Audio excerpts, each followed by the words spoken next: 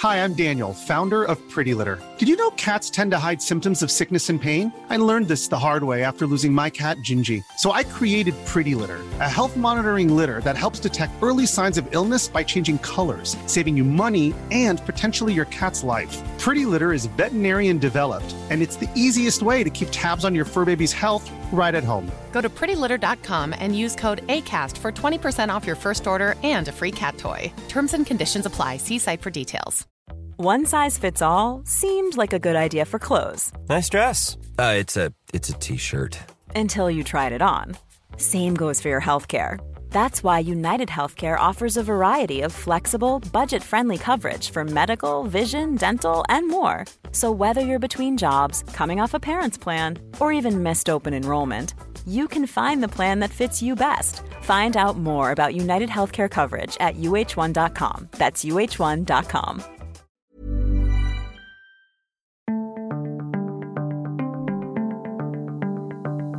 Hello and welcome back to Unheard. On Friday, the UK Court of Appeal rejected the case of Shamima Begum to have her British citizenship reinstated. This is the 15-year-old schoolgirl, as she was then, who ran away in 2015 to join Islamic State, or ISIL. She married a jihadi and bore 3 children, none of whom survive. In 2019, the then Home Secretary Sajid Javid revoked her UK citizenship on the grounds that she was also technically Bangladeshi, so she wouldn't be rendered stateless, and that she was a danger to the nation. She's been fighting it ever since. So, is this judgment a victory for common sense? Or is it actually show justice that we should be ashamed of? Well, former Supreme Court Justice and friend of the show, Jonathan Sumption, one of the great legal minds of his generation, feels like the right person to ask. Welcome, Jonathan. Hello. What's your reaction? Do you think we should have allowed Shamima Begum to retain British citizenship, or do you support the decision? Well, legally, nothing in the Court of Appeal's judgment surprised me at all. Their main argument was that because Shamima Begum had been trafficked for sexual purposes, she should not have been deprived of her citizenship. The problem about that is that the Home Secretary deprived her of citizenship because he took the view that she was a threat to national security. It's a power that he's got. And it seems pretty clear that you can be trafficked for sexual purposes and still be a threat to national security.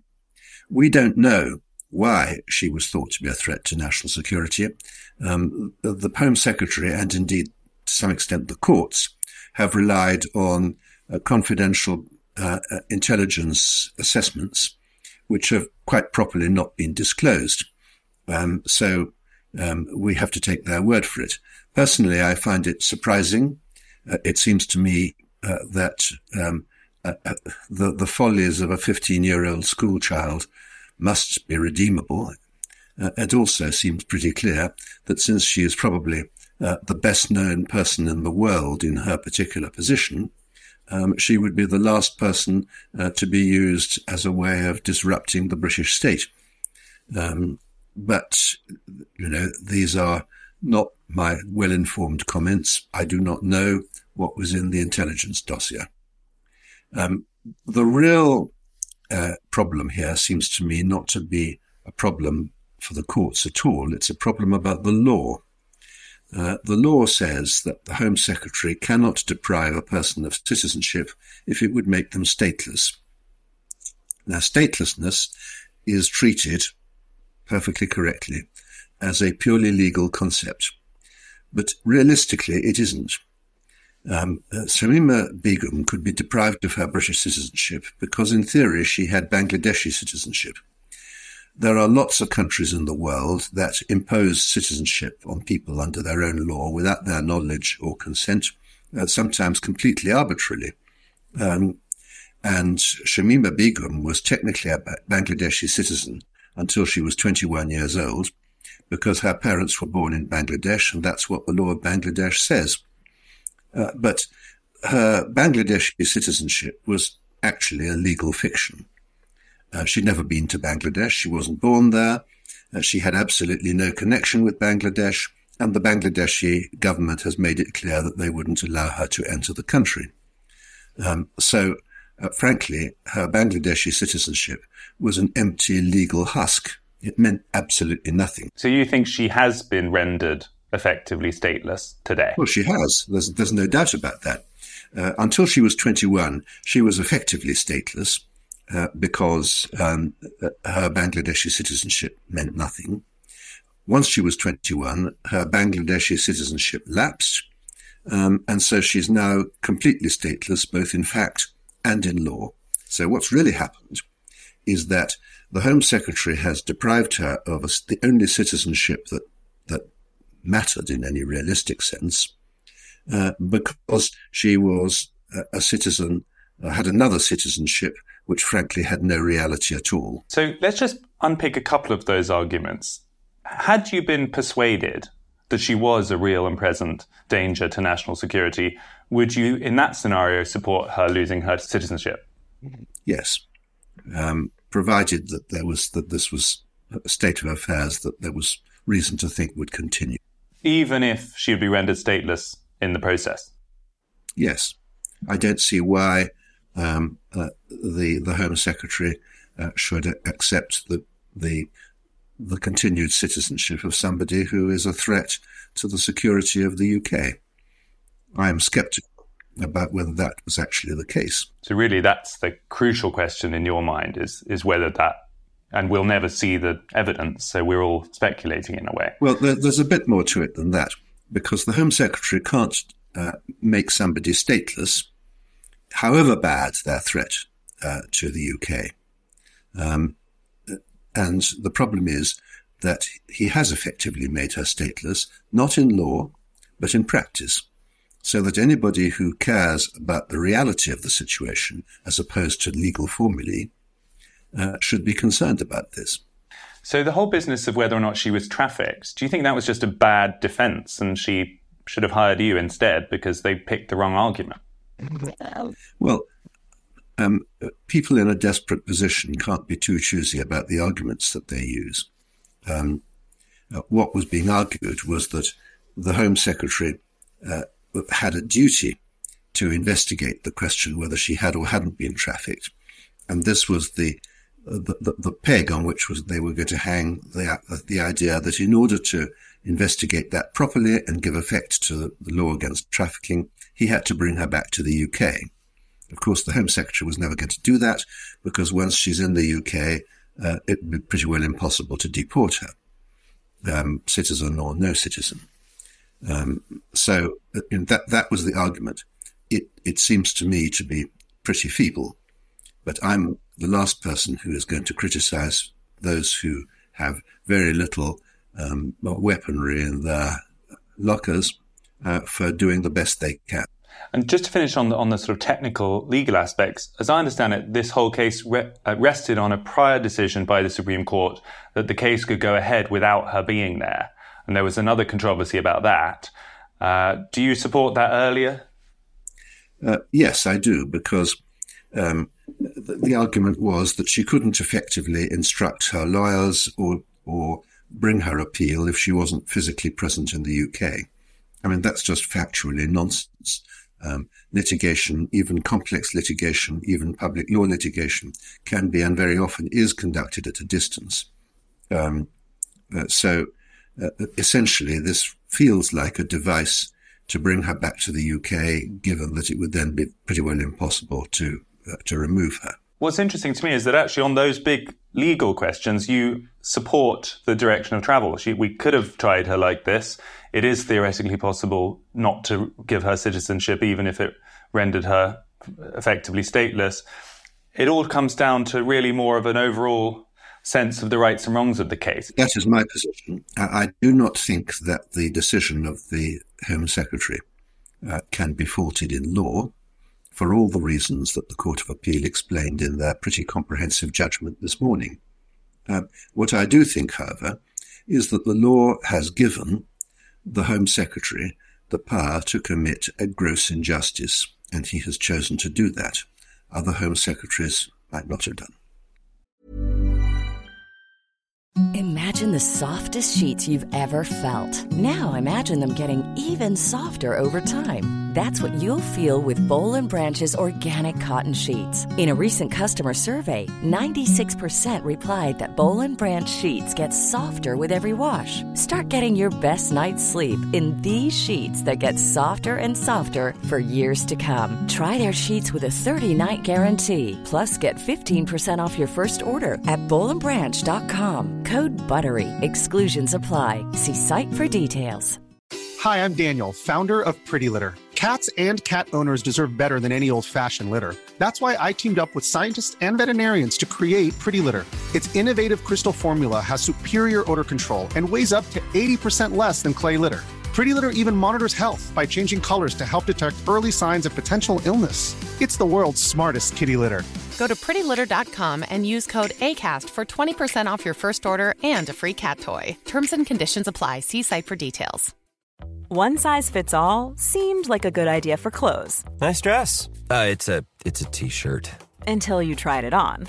Same goes for your healthcare. That's why United Healthcare offers a variety of flexible, budget-friendly coverage for medical, vision, dental, and more. So whether you're between jobs, coming off a parent's plan, or even missed open enrollment, you can find the plan that fits you best. Find out more about United Healthcare coverage at uh1.com. That's uh1.com. Hey, it's Ryan Reynolds, and I'm here with Keith, co-star of my upcoming film, If, only in theaters May 17th. Do you want to tell people the big news? All right, I'll do it. Sign up now and you'll get unlimited for $15 a month and 6 months of Paramount Plus Essential Plan on us. MintMobile.com/switch. Upfront payment of $45 equivalent to $15 per month. Unlimited over 40 gigabytes per month. Face lower speeds. Videos at 480p. Active Mint customers by 531.24 get 6 months of Paramount Plus Essential Plan. Auto renews after 6 months. Offer ends May 31st, 2024. Separate Paramount Plus registration required. Terms and conditions apply if rated PG. Do you think it's something to do with this sense that a citizenship should be a sort of sacred possession? That actually once you've been let in, as it were, or if you're born here, or if you have a British passport, it shouldn't be a reasonable measure to suddenly withdraw it. Is that where the injustice lies? That's not where I start from. I mean, the fact is the law says you can withdraw it if it is, to use the statutory phrase, conducive to the public good to withdraw it. And I don't have any problem with the principle. I do think that it is such a drastic power that the Home Secretaries should always be exceptionally cautious before exercising it. So if it's the public good argument, what about the argument that surely, just as an example to other people who might be considering becoming traitors to their country, absconding, joining a murderous regime that wishes ill to our own country, this now makes it quite clear that it's not allowed, and if you do that, you won't be allowed back. Is that not a public good? Yes, I think it is, and you've got to weigh up, however, different public goods. One public good is a basic sense of justice. I mean, because she committed an act of gross folly at the age of 15, she is now condemned to be unable to go anywhere in the world except in the Kurdish-run detention center where she has been for the last few years. Now, that is a situation which seems likely to persist permanently. Now, I think some sense of proportion should be brought to this, even if one is interested in deterring others. And to my mind, condemning somebody to effective permanent exile in an unfriendly corner of northern Syria is a grossly disproportionate response to the act of somebody who was only 15 when she took this fateful decision. I suspect what some people watching might think is that this is another overly observant to the rules kind of argument made by Western powers that seem unable to defend themselves from things that are most common sense people would think are bad, such as terrorists and such as people who are evidently traitors. And yet here we are finding ways to defend her, finding ways to let her back in. What would you say to those people who are like, come on, Lord Sumption, this is now angels on the head of a pin. She went to the Islamic State. She witnessed murders. She took part in violence. She was part of an absolute enemy country. Why would we want her back? Well, that's one point of view. It's not a point of view that I share because of her age at the time, and because I believe that people who commit this sort of act at the age of 15 are redeemable. Now, I accept that I've not seen the intelligence material any more than you have or anyone else has, apart from the Home Secretary of the courts. But it seems to me that a basic observation about human nature suggests that it's very unlikely to be the case that this young woman is incapable of being redeemed. Thought experiment. If it had gone the other way, she had had citizenship restored and she was now on a plane about to land in Gatwick, what would happen to her on return? Would you recommend that she was now prosecuted in British courts for some kind of crime, or would she then be writing memoirs that published in the newsagents? What do you expect would happen? She has committed serious criminal offences by joining ISIS, and she could be prosecuted for those, and I would have thought should be if she came back. I don't have a problem about that. And that's actually what most countries have done. Most countries have repatriated their misguided citizens, mostly young, who went off and joined ISIS before ISIS collapsed. And so, it is, for all that you say about deterrence and treachery and all that, and I can concede the force of those points. There are other ways of dealing with this. You're very well known for recently having come out against the European Court of Human Rights. It's a completely separate issue, but I think in people's minds it will be a sort of cousin of this question, in that it once again pits our sort of national self-interest against complex international legal frameworks, and there's a question of which we have a prior allegiance to. Is it rules about statelessness and rules about international law, or should we be a bit more rough and ready and just defend the national interest? On the ECHR question, you've taken the different course, and you seem to think that those courts are overly politicised and no longer represent the British interest, but you take a different view on this question. There's no inconsistency, because the rule which empowers the Home Secretary to deprive her of her citizenship is a rule of English statute law, with the limitations that English statute law imposes. This isn't a position that I'm taking on account of any kind of international norm. It simply seems to me to be a basic principle of justice in the broader non-legal sense. Ministers often have powers to do unjust things, to do things that wiser ministers might not do. And I think a wiser minister than Javid would probably have taken a different line. Another separate but possibly related question has happened in the last couple of days, which is the whole business of the Speaker of the House of Commons ripping up precedent, apparently because he was anxious about protesters and threats to MP security related to Israel-Gaza. Where do you stand on that? I find it bizarre to suggest that the procedural rules about which motion is going to take priority should have any impact at all on the safety of MPs. I believed that this Speaker's predecessor, John Bercow, for all his vices, and there were plenty of those, actually did the country a considerable service by not allowing a government which did not have a majority in the House of Commons to determine exactly what the House of Commons should consider. That was the view that I expressed, and it's one that I still hold. I think that Speaker Hoyle's decision about the debate the day before yesterday comes into a different category entirely. There are circumstances, and minority governments is one of them, when it's right to modify the rules to an unusual situation. But what Speaker Hoyle did was to deprive the Scottish National Party of their right to bring forward and vote upon their own motion. The government has most of the cards in House of Commons procedure. One of the few exceptions to that is that opposition parties are entitled to opposition days when they determine the agenda, they put forward the motion that they want to put forward. The Scottish National Party has fewer opposition days than the Labour Party because it's a smaller party, and it has effectively been deprived of those by a decision on the part of the Speaker which enabled the Labour Party to hijack their opposition day. I think that is a serious matter.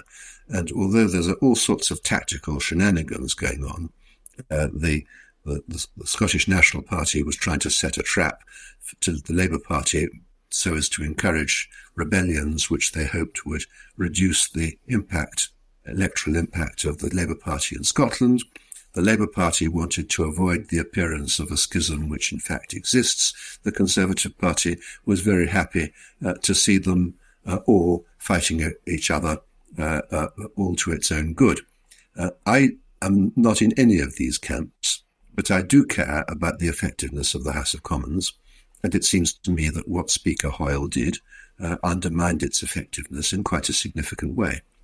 Does it worry you also that this sense that, there was a big protest over the road in Parliament Square, they were beaming from the river to the sea up the length of Big Ben? Apparently, certain Labour MPs had received threats to their safety. Does it worry you that there was that sense of intimidation that brought about that change to procedure? Well, if indeed it did, I think that I don't know how real the threat is, and I don't know how real it is to suggest that the threat was increased by determining whether it was the SNP's motion critical of Israel or the Labour Party's motion slightly less critical of Israel, which took priority. I just think these are two unconnected facts. But the answer to your question, does it concern me that there should be threats, that there should be an atmosphere of violence? Yes, of course it does, and it should concern anybody. But I don't think it's got anything to do with the procedural decisions of the Speaker of the House of Commons. Final question, Lord Sumption. A lot of people who've been watching this channel would have become big fans of yours during the COVID period. And you were so much of an outlier there, and you really stuck to your guns on the lockdowns were a mistake. Tracing your viewpoints through, we now reach where you've come down on the Shamima Begum case. It's, I guess, more of a... Well, I think I'm an outlier on that too. I suspect that I am. But, I don't do portfolio politics. I don't take the line that because I think something about issue X, I've got to think something about some unrelated issue Y. I try to look at each problem on its merits. Well, I was going to accuse you of coherence, actually, because... Well, that's welcome.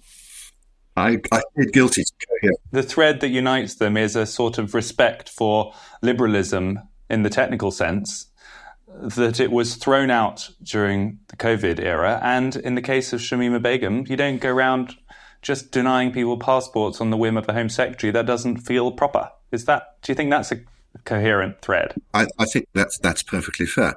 I mean, I am a liberal, and that is a common feature in quite a lot of the views that I take on public affairs. That means proper institutions, proper procedures, and following some rules. Respect for conventions when those conventions are still relevant. Sometimes they have ceased to be relevant when one allows them to expire. But we're not in that area now. And liberty being a big part of that. Liberty is not an absolute value. It can be trumped, but it needs something really important to trump it. Lord Sumption, thanks for giving us the benefit of your wisdom today. Thank you. Always good to hear from Jonathan Sumption, a real friend of the show and an independent thinker, just the kind of person we love here at Unheard. Whether you agree with him or not, let us know. And thanks for joining. This was Unheard.